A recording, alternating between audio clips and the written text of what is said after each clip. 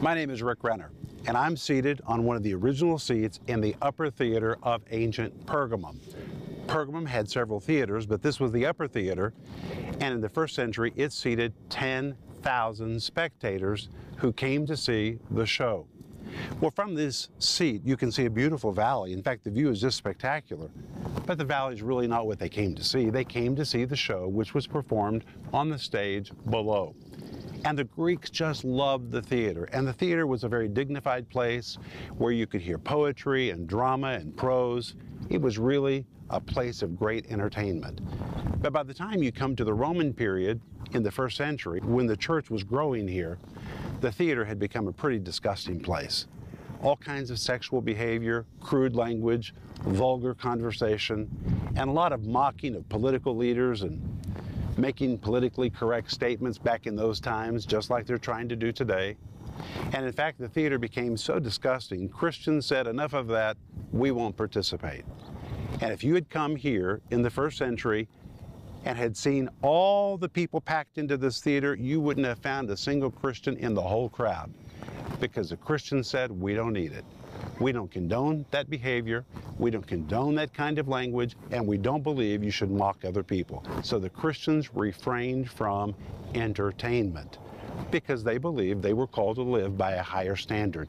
And they were misunderstood by the pagans because they refrained from that part of society.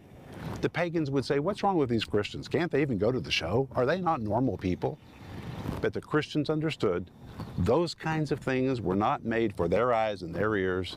They were the temples of the Holy Spirit, and they were not going to participate in these base activities, so they withdrew from entertainment. Christ may call on you to take a stand for certain things in your life that people may not understand. It's okay if people don't understand. What's important is that you do what pleases the Lord. And that's what I'm going to talk to you about today. Stay tuned for a teaching you can trust, a message that will inspire, strengthen, and equip you with vital insights and understanding from the Word of God. Here is Rick. Welcome to the program. I'm so excited to jump right into Revelation chapter 2, picking up where we left off yesterday, where we were talking about the prophet Balaam in the Old Testament. You know, in the introduction to today's program, I was sitting in the upper theater in Pergamum talking about how the early believers lived separately from the world. Christ calls us to live a life of separation. We're in the world, but we're not to be a part of the world. But in the church of Pergamum, there was a group of erring leaders who began to say, well, we need to compromise, lower our standards. Why are we so separate from pagans? If we would just be a little more friendly and accommodating and accepting of them and what they do and what they believe and their lifestyles, then they would be kinder toward us. And they begin to water down the teachings of the Bible and of the gospel. Christ was against it. He likened it to the doctrine of Balaam, and he called it the teachings of the Nicolaitans. And today we're going to be dealing with that and in the next two programs. It's going to be really good, so stay with me all the way to the end. And remember that if you need prayer, we are waiting for your contact. We want to hear from you. We want to know how to pray for you. And I promise you, if you contact us, we will really pray. And I want to remind you that I'm offering you my series called Christ's Message to Pergamum. It's a 10-part series based on these programs. It really is the result of me going to Pergamum many, many times to study on-site, in-field research. Amazing. Amazing. I love the city of Pergamum. And what Christ said to the church of Pergamum really has application for you and me today. You need to hear these messages. And they come with a marvelous study guide that you will devour. You can use this with a friend, just by yourself, or you could use it with a Bible study group, and it would be a great gift to give to anybody who loves the teaching of the Bible. But we're also offering you my book called No Room for Compromise. The subtitle is Christ's Message to Today's Church. This book is amazing. It's full color, and as I've told you before, I wrote this book the way that I think a book should be written. It's not just text, it is fully illustrated, it is full color to make the teaching of the Bible literally step off the page into your imagination. This book is just amazing, and as you study it and use it, and you will use it over and over and over because really it's a resource, You're going to be so glad you got this book. So I want you to order it. And today, I'm going to be reading from this book because I can't improve on what I wrote. So forgive me for reading, but I think that you're going to be glad I did. Today we're going to be talking about Balaam. And we're going to pick up again in Revelation chapter 2, verse 14. And in Revelation chapter 2, verse 14, Jesus says to the church in Pergamum, "But I have a few things against thee, because thou hast there them that hold to the doctrine of Balaam." We've seen that this word doctrine is the Greek word didache, and the word didache is used in this verse, describes not only the teaching, but the method to apply the teaching. It is information and application. And what you're going to find out today from Scripture, the doctrine of Balaam, was when Balaam took to his side King Balak, a Moabite king, he told Balak how to destroy God's people Israel, and he didn't just tell him, then he said, now, let me take you as an apprentice, I want to give you the method to do this. He gave him a strategic plan how to destroy God's people. It was teaching with a method to carry it out. This was the doctrine of Balaam. But let's keep looking at Balaam for a few moments. Balaam was an Old Testament pagan priest. He was not a prophet of God, contrary to what many people say. The name Balaam itself means in relationship with Baal, kinsman of Baal. He was connected to the god Baal. He was a false prophet. Another form of the name Balaam means a loner, somebody who is mysterious. This was a mysterious man connected to Baal. This was a false prophet, and even early Jewish commentaries tell us that. We saw that Philo, who was a leading intellectual in the city of Alexandria in Egypt, which was Cleopatra's Alexandria, a city filled with witchcraft and sorcery, the Jews who lived there knew all about that. They'd seen it, they'd grown up with it, they had studied it, they couldn't help it, they lived in that environment. And Philo, who understood what a diviner was, listen to what he wrote. Philo wrote that Balaam was a man renowned above all men for his skill as a diviner. He called him a diviner, not a prophet of God. Josephus is the most famous Jewish historian who has ever lived. The state of Israel today still considers Josephus to be the most authoritative voice outside the Bible on Jewish history. And Josephus wrote that Balaam was among the greatest prophets at that time. Wow. He lived concurrently with Moses, so that's quite a statement. Moses was an instrument for the power of God, but Balaam was an instrument for the power of darkness. Now, both Philo and Josephus call him a prophet, and that confuses people. But they use the word prophet in a sense like it was used even among pagans. A prophet, back in those days, was anyone that was a voice for the spirit realm. Didn't necessarily mean a prophet of God. A prophet was just anyone who was a voice for the spirit realm. Well, that connects to the word diviner, because the word diviner can also be described in other ways. For example, a diviner is a foreteller, a seer, soothsayer, a consulter of familiar spirits, an enchanter, a necromancer. He is a wizard, a witch, a voice through which the spirit realm speaks. A diviner was a medium or a clairvoyant.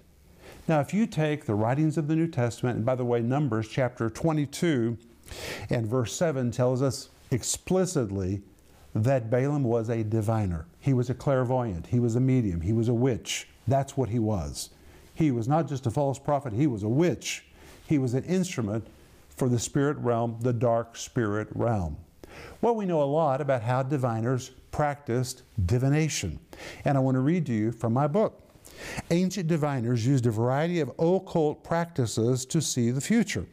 But one especial common practice was to slaughter an animal, then spread its entrails on an altar and attempt to read the future by analyzing the scattered organs. Wow. Numbers 23 tells us that Balaam accompanied King Balak to multiple mountaintops to offer animal sacrifices before he attempted to curse Israel. This fact has led many scholars to speculate that Balaam may have been attempting to read the entrails of the animals that he had killed. What you read about him offering these sacrifices, they were not sacrifices to God. This was an occult practice. It was very easy. Balaam was so well known during his time that Balak had sent his emissaries nearly 400 miles to fetch Balaam and bring him back. And Balaam at first did not want to come, so the Bible tells us that King Balak enticed him by offering him a house full of silver and gold. And when Balaam heard that, he bit the bait. He traveled all the way to King Balak to begin the process of cursing Israel. Now listen careful. Balaam was revered as a great diviner and soothsayer, known for his supposed abilities to curse or to bless. That is why Numbers 22 verse 6, King Balak said to Balaam, "For I know that he whom you bless is blessed, and he whom you curse is cursed." That was Balaam's reputation. But in spite of his reputation, there's not a single biblical record that confirms Balaam possessed the ability to bless or curse anyone. According to the Talmud, which was an ancient Jewish authoritative text, Balaam simply had the unique ability to discern when God's judgment was en route to a person, to a city, or to a nation. Balaam had enough sense to know that when people violated divine principles, they were going to be judged. He knew that. So Balaam would analyze the situation, and if Balaam saw that a person, a city, or a nation, a people were violating a divine principle, then he knew the judgment was coming. And rather than tell them to repent and behave correctly, he seized the opportunity and he would say, "I'm going to speak a judgment on these people." He had nothing to do with it. Judgment was already coming because they had violated principles. But he seized the moment to promote himself as a great curser. And remember, one of his names means the swallower or the devourer of people. And because he was able to prognosticate whenever judgment was coming, and before the judgment came, he would then stand and say, "I'm going to curse this people," it made it look like he was bringing the curse, and when the curse came, it was because of his words. He was just a charlatan taking advantage of the situation. He had no ability to curse. He had no ability to bless. None whatsoever. There's not an evidence of that in Scripture. And the Bible tells us that he tried 3 times to curse Israel. And finally, he said in Numbers chapter 23, verse 8, "How shall I curse him whom the Lord has not cursed? Or how shall I defy him who the Lord has not defied?" There was no curse en route to Israel, and so he couldn't feign to be a curser. He couldn't curse whom the Lord had not cursed. He couldn't defy whom the Lord had not defied. But when Balaam realized Israel could not be cursed, he still went with Balak to those mountaintops to make sacrifices, hoping that a door to the spirit realm would open, and through the act of divination, he would somehow be able to bring something evil on the people of Israel. After failing repeatedly to place a curse on Israel, Balaam conceded that divination was no match for the power of God. It was at this point that he told King Balak, listen to this, Numbers 23, verse 23, and this is a good message for you. Listen to this. "Surely there is no enchantment against Jacob, neither is there any divination against Israel." You see, Satan has no power against the church. Satan really has no authority against God's people. And I want you to claim this verse. There's no enchantment against you. There's no divination against you. You are God's child.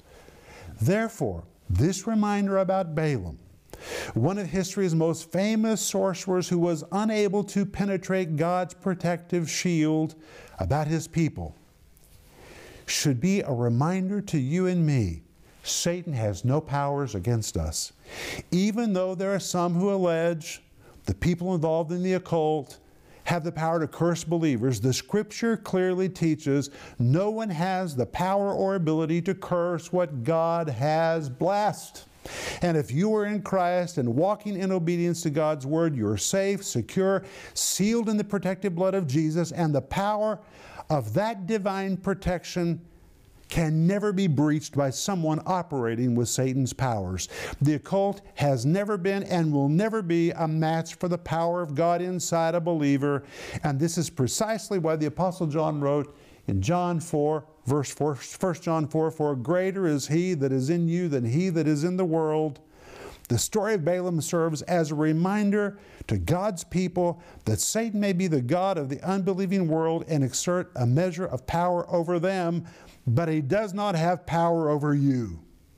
What God has blessed is blessed, and this fact cannot be reversed. Now that is encouraging. But when Balaam realized he couldn't curse the people of God, he didn't stop. He took the next step. He said, "Hey, Balak, I know how to do this. I can't curse them with divination. So let me tell you how we're going to destroy God's people." You see, he really wanted that house full of gold and silver, so he didn't give up. He introduced a doctrine and then told Balak how to carry it out. What happened? Well, the Bible tells us. It says that he taught Balak how to destroy God's people. What did he do? Look at verse 14. "Who taught Balak to cast a stumbling block before the children of Israel." The word cast is from the Greek word balo. It means to throw or to hurl. It carries the idea of an element of surprise. The word stumbling block is the Greek word scandalon, which was used to describe a trap to catch an animal. And here's the way the trap worked. A trap was propped up with a piece of wood. A piece of food was placed under it to lure the animal into the trap. When the animal entered the trap and bumped the piece of wood, the trap would fall and the animal would be entrapped. In the New Testament, this word, stumbling block, the Greek word scandalon, is usually used to describe an enticement to sin. The devil lures you into his trap and then he catches you or he entraps you in sin. What happened? Well, the Bible tells us. What exactly was the trap that Balaam taught Balak to use against the Israelites? Well, there's something else first you need to see in verse 14. Revelation 2:14 says to cast a stumbling block before the children of Israel. The word before, the Greek word enopion, which means within the eyesight of. It's the picture of dangling a bait in front of somebody to lure them out. So Balaam said to Balak, we've got to lure the people of Israel out. We need to first of all cast a stumbling block in front of them. We've got to take them with an element of surprise, put something in front of them that lures them out. Well, the Bible tells us what happened in Numbers 25, verses 1 through 3. It says, "And Israel abode in Shittim, and the people began to commit whoredom with the daughters of Moab. And they called unto the people, unto the sacrifices of their gods, and the people did eat, and bowed down to their gods. And Israel joined himself unto Baal Peor, and the anger of the Lord was kindled against Israel." Let's look at this verse one more time. It says, "And they called the people unto the sacrifices of their gods." Okay. "And the people did eat." Okay. "Then they bowed down to their gods." Okay. "Israel joined himself unto Baal Peor," and finally the anger of the Lord was kindled against Israel. What do we see here? Here's what happened. Israel was camped near Shittim, and on the top of the mountain in Shittim there was a temple to Baal Peor. It was a disgusting place of all kinds of sexual debauchery and deviant activities.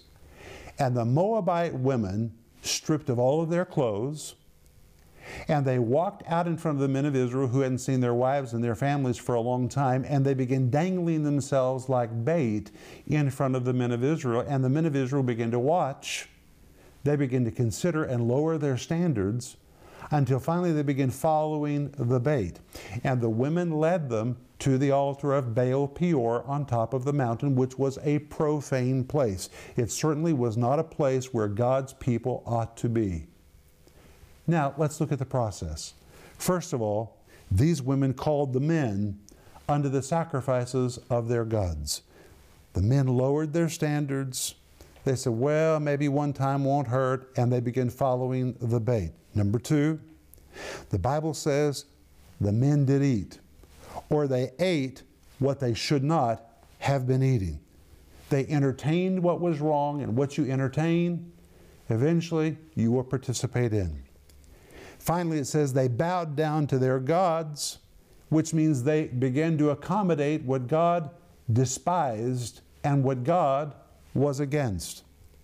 Then the Bible says Israel joined himself unto Baal Peor, which means they entered into moral and sexual defilement. What you get close to, eventually you will participate in, and that's what they did. They came close. They came so close that finally they joined themselves to it. What was once reprehensible, now they had fully entered into. They were endorsing it. They were embracing it, participating in it.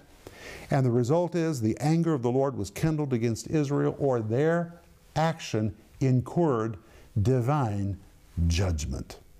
That's what happened here. They lowered their standards. They entertained what was wrong. They accommodated what God despised. They entered into moral and sexual defilement, and as a result, they were judged. Now, if you take all this together, we find out what was the doctrine of Balaam. Balaam said, hey, I can't curse them with divination.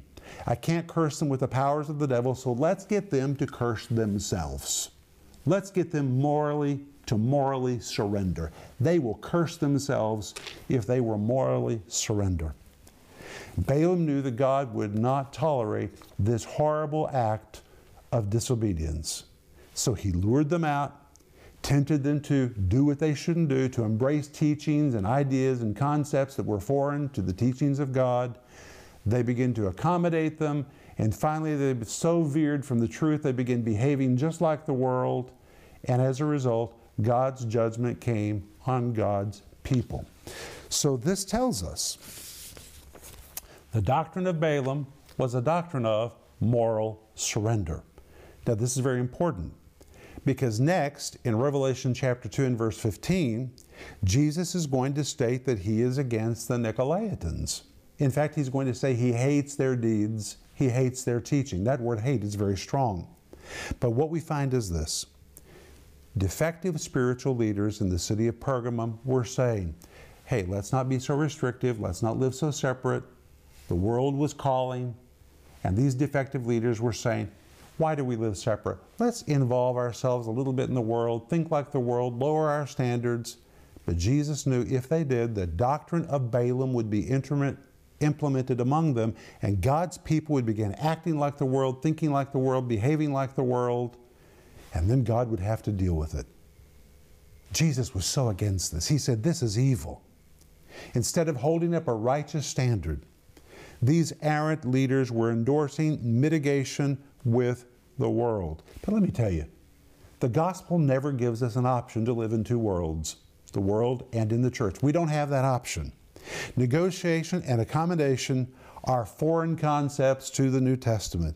Jesus calls us to a life of separation. And in this chapter, you're going to find out Christ's sword was sharpened and he was prepared to take the necessary action needed to put a halt to the career of these false leaders. God loved the church so much that he warned these false leaders to repent, and if they were not willing to self-correct, then Jesus would surgically remove them. Remember, Hebrews 13:8 says Jesus is the same yesterday, today, and forever. What he did is what he's still doing. Jesus is still the head of the church. He still loves the church. He's still calling on people to repent. And if leaders do not repent, Jesus will put a plan into action to remove them from their influential positions of leadership. That's what we find in these verses. This is a great warning to all of us that are in spiritual leadership. But we're out of time. I'll be back in just a moment, and I'm going to pray for you. Explore the Bible and the first century church with Rick Renner's book, No Room for Compromise. In this masterful hardback Bible study, Rick transports you to the first century and the life of the early church, exploring the relevance of Jesus' end-time message to the church of Pergamum then, and how that end-time message is relevant today. On every page, Rick reveals the larger context of the book of Revelation and his appearance to the Apostle John, taking you on a journey through the first 3 centuries of Christian opposition within a pagan world. You'll be amazed to see how the early church thrived through the light, life, and power of Jesus Christ. This beautifully bound 400-page book can be yours for $80. Features on-location photography, added artwork, and historical illustrations that enhance the in-depth teaching. When you call or go online today, You can also get the 10-part teaching series, Christ's Message to the Church in Pergamum. As one of the 7 churches in the book of Revelation, the church in Pergamum was a light of faith in the pagan darkness. In this series, you'll see how Jesus' message of holding on to faith is just as relevant today as it was in the first century. Available in digital or physical formats, starting at just $20. Don't miss this special offer, No Room for Compromise, and Christ's Message to the Church in Pergamum. Call now or go to Renner.org to order.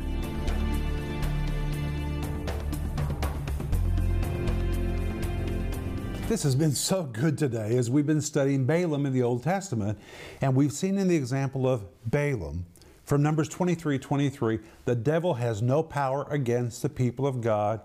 The devil cannot curse who God has blessed. He cannot defy who God has not defied.